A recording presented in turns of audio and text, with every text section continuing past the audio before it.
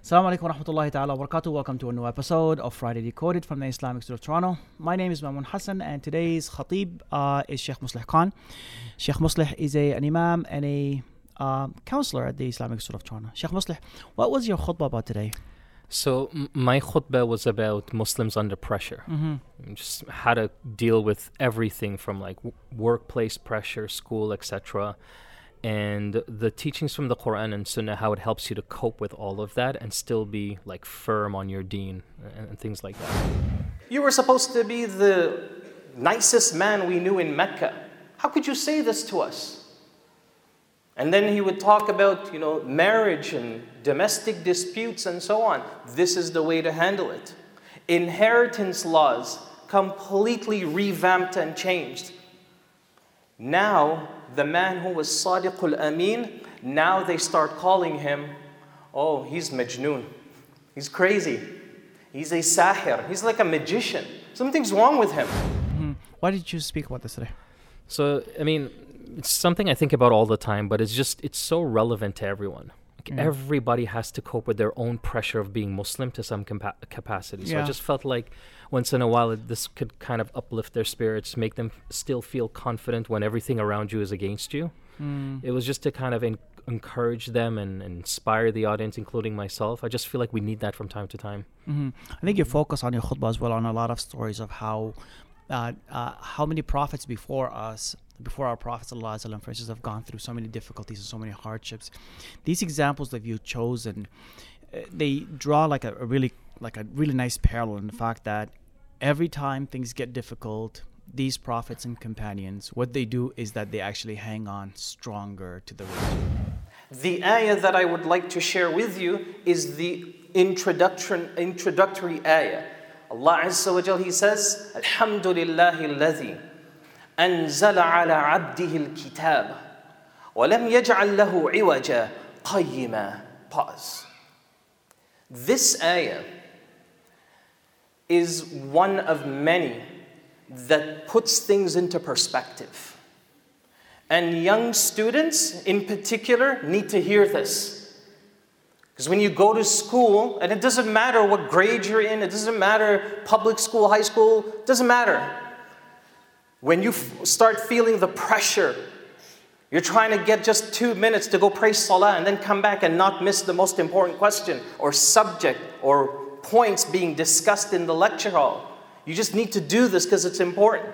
And there's this constant cycle of sacrifice. Give up, then you've got to make up and make up. When is there just cruise control for once? This ayah will give you that, insha'Allah ta'ala. Allah subhanahu wa ta'ala tells us, Alhamdulillah.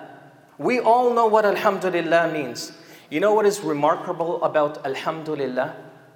Even when Adam alayhi salam, when Allah subhanahu wa ta'ala put the spirit or the ruh in him, and he started to gain consciousness, the first thing he says without being taught anything is, Alhamdulillah.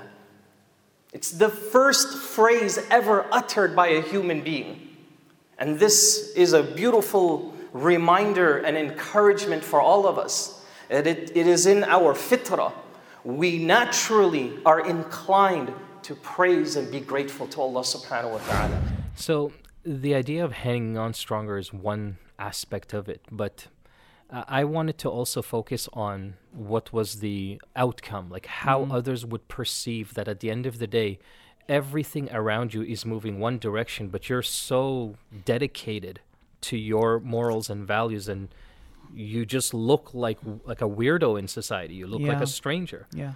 And it's interesting because the Prophet ﷺ told us, Tuba lil ghuraba, right? Yeah. So congratulations that you do stand out. You're gharib, you're strange. Yeah. So what I wanted everybody to know is that when you do feel like that as a result of just trying to hold on to your deen, it's not any different than how prophets and messengers had to cope with as well. But of course for them it was a little bit different. But at the end of the day, it's just that same experience. I wanted them to capture that you could still stay committed. stay firm, and look beyond feeling awkward and out of place in society.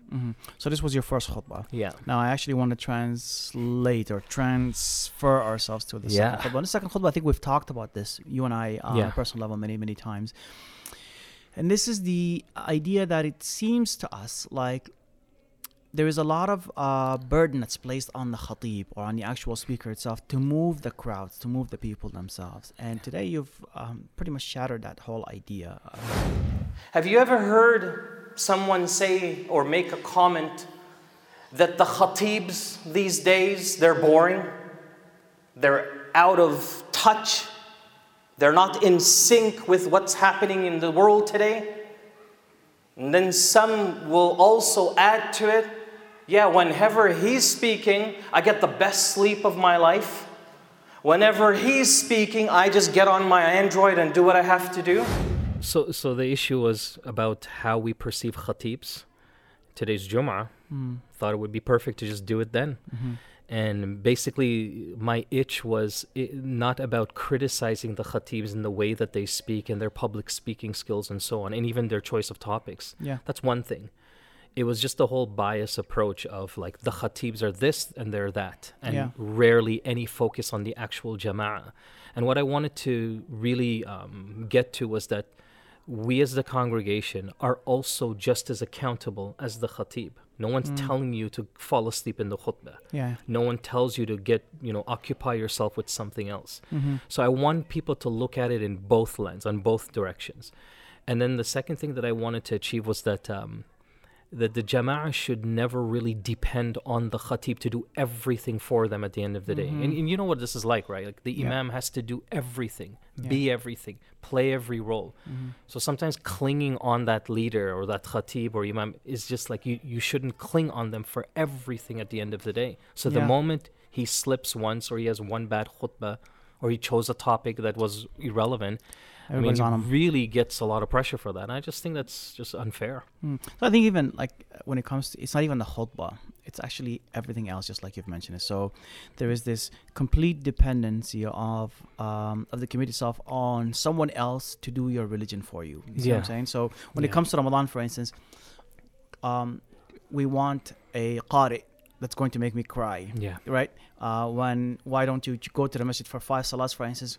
The idea is that, okay, the heat doesn't work in the masjid. Or there's always this other external excuse that makes us feel like our religion is just not complete and that we cannot reach a certain amount of, piety without some sort of external level. Yeah. So this talks about the responsibility, I guess, of taking on your own religion by yourself. Yeah, just be accountable for your own choices is really what I was trying to say at the end of the day. I totally agree, like I said, that how there are khatibs out there. I wonder why they have a microphone. There are some khatibs out there that when it comes to public speaking skills, like it's just next to zero. But at the end of the day, you as a member of that congregation, don't forget your role. Yeah. That, okay, try to overlook the boring tone and style. Try to overlook the topic. And even if it's like an old school topic way back in, the days, see and try to make that, how is it relevant to you? How you can like at least take one ayah of inspiration, no matter how boring it was presented to you. It's still an ayah or a story or hadith. Make it relevant to you some way. So what I just want people to just remember is not forget yourself and your responsibility when you go for Jumu'ah. So what should you do then to take the most out of the khutbah of Friday? I think it's really as easy as revisiting your intentions when you go for Jumu'ah. Because the curse of that is when you treat the Jumu'ah or anything else for that matter as a routine, like I just got to go and get it done. And then all these massive expectations come out. And when they're not fulfilled, it's like you feel like you've wasted your time. To erase all of that out and remember that your intention at the end of the day was to obey a command from Allah subhanahu wa ta'ala. The khatib is in the spot of the Prophet alayhi salatu wasalam, so there's an enormous amount of expectation and pressure on him. And at the end of the day, it's not an easy job. So just keep all of those things in mind. And I'm a hardcore believer in that anywhere you go with any speaker, doesn't matter what level of knowledge they have, if you listen to them with the intention of wanting to become better and uplifting yourself, it doesn't matter what they're saying and how they're saying it. And even if it's totally wrong, it'll still uplift you in the sense that that's how I shouldn't be, or I shouldn't do those things. You know what I mean? Like, you can always capture a reminder, because at the end of the day, it's Allah's words the dhikr of Allah. or the Prophet's, right? نعم. Sheikh Musa, Jazakallah khair. May Allah Azza wa bless you. It was a great khutbah today. وإياكم جزاك الله خير.